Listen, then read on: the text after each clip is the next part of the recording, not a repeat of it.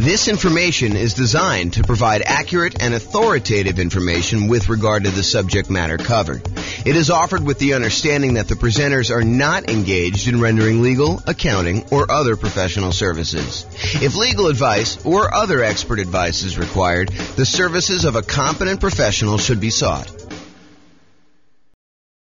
Hello and welcome. I am James Orr, and this is the Real Estate Financial Planner Inside the Numbers podcast for episode 4.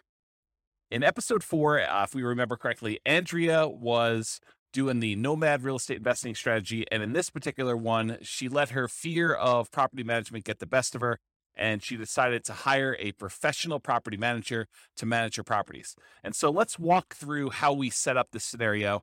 It's going to be a very quick video because it's essentially the same setup as the baseline scenario from episode 1, except in this scenario, we're going to modify the property that she's buying as a nomad and just change the property management field from 0% to 10%.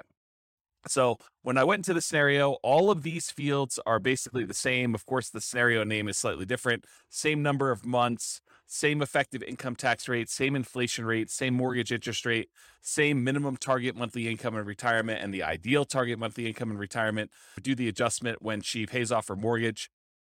Same yearly safe withdrawal rate. Everything is identical here. Same account starting balance. The difference comes in when we deal with the property. So instead of using the regular property that we had here, which we were using the typical rental property before, all I did was I created another property, and this one has a 10% property management fee. And you can see it even clearly on the main overview page. With the typical rental property, we have 0% property management. With the one where it's 10% property manager, this is just the name of the property. It doesn't really do anything special. But you could see in that one, we have 10% for property management. So I'm just going to go into the property, and I'll show you exactly how this differs.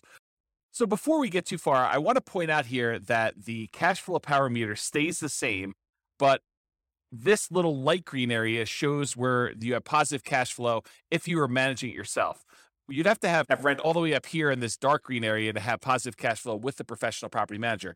So as we described in the baseline scenario and even the advanced scenario for the episode 4, we have slightly negative cash flow here. If we had cash flow, if rents were or up here higher, then we would have positive cash flow in this case. All right, so all I did is I changed the name of the property. You can keep the name of the property the same. I just did it to make it so that I could identify which one was which in the list. But this is where we named the property. I just called it 10% property manager.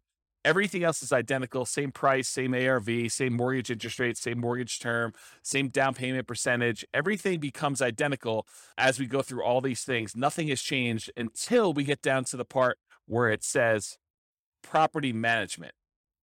And that's right here. And so property management, before we had this at 0, now we have it at 10%. And then it tells you once you put the percentage in here and hit save, it'll show you how much it's estimating the property management fee to be each month. Once I do that, I save the changes, and it's basically the same scenario, except now it's a slightly different property. And the rules are identical to what we did in the baseline. She still has that job and living expenses. She still has her passive income from her Social Security starting at age 65, and she's buying properties when her account has a down payment. So nothing else has changed there, and so you can see that.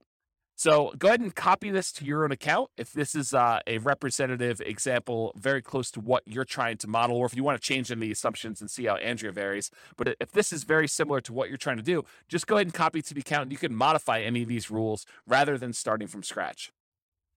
So this concludes the Real Estate Financial Planner Inside the Numbers, episode 4.